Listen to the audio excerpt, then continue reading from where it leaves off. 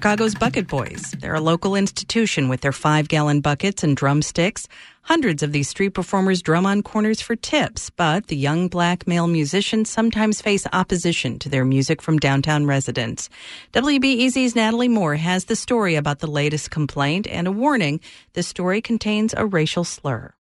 It started with Twitter. Writer and teacher Aurelius Raines scrolled through recently. One post from a Chicagoan denouncing a sign in Streeterville caught his eye.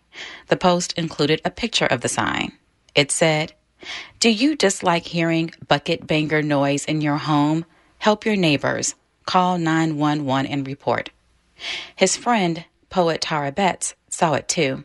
I was really surprised how many people responded to the singular tweet of me saying we should just tear them down. So I was like, and then I started texting Aurelius like, did you see this? Every once in a while, we just become two old, 40-ish old people. We just go out and do things randomly. And we thought this would be a great thing for us to go do randomly. Raines ended up going by himself last weekend. No Bucket Boys in sight. He saw 3 flyers taped to lampposts. He threw 2 away and put 1 in his back pocket. He recorded himself. I'm on Michigan and Pearson over by Water Tower Place, downtown Chicago. And I just want to draw your attention to this foolishness right here. This is not okay. Whereas I respect people's right to be annoyed by street musicians, I'm telling you that this right here is just violence against black people. The Bucket Boys originated from the Robert Taylor homes back in the 1990s. They can be seen at the intersections along the Dan Ryan, near the Art Institute, and numerous other spots around Chicago. A continual new generation of youth bringing vibrancy to a big city. Not everyone appreciates the drumming. Over the years, downtown buildings have circulated petitions to stop them. The signs up in Streeterville don't have a name attached. The area neighborhood association says they don't know who's behind the flyers.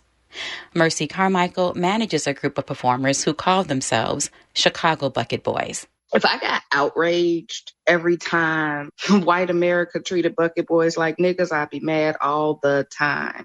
So I try not to over-emotionalize things. Getting the police called on them is normal. They're not arrested all the time, but they are fined. They're given tickets, which is a financial prison in itself. Even if they have a permit.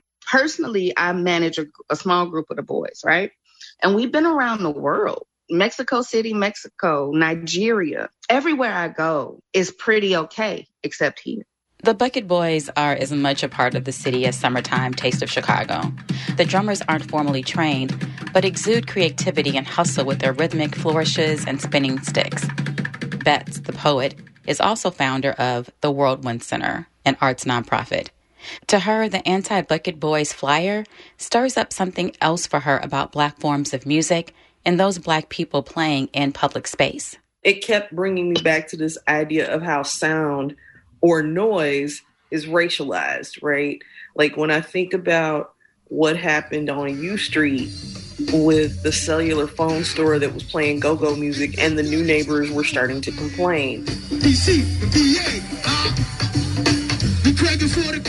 Or if we go and look at what started to happen with gentrification in Harlem, and people started to complain about the drummers in Marcus Garvey Park on Saturdays who have been drumming there for over 20 years. You know, all of a sudden, it's too noisy. It's too disruptive. You know, these things that have been a part of the community long before some of the new residents have moved in suddenly become problematic, and you have to ask why.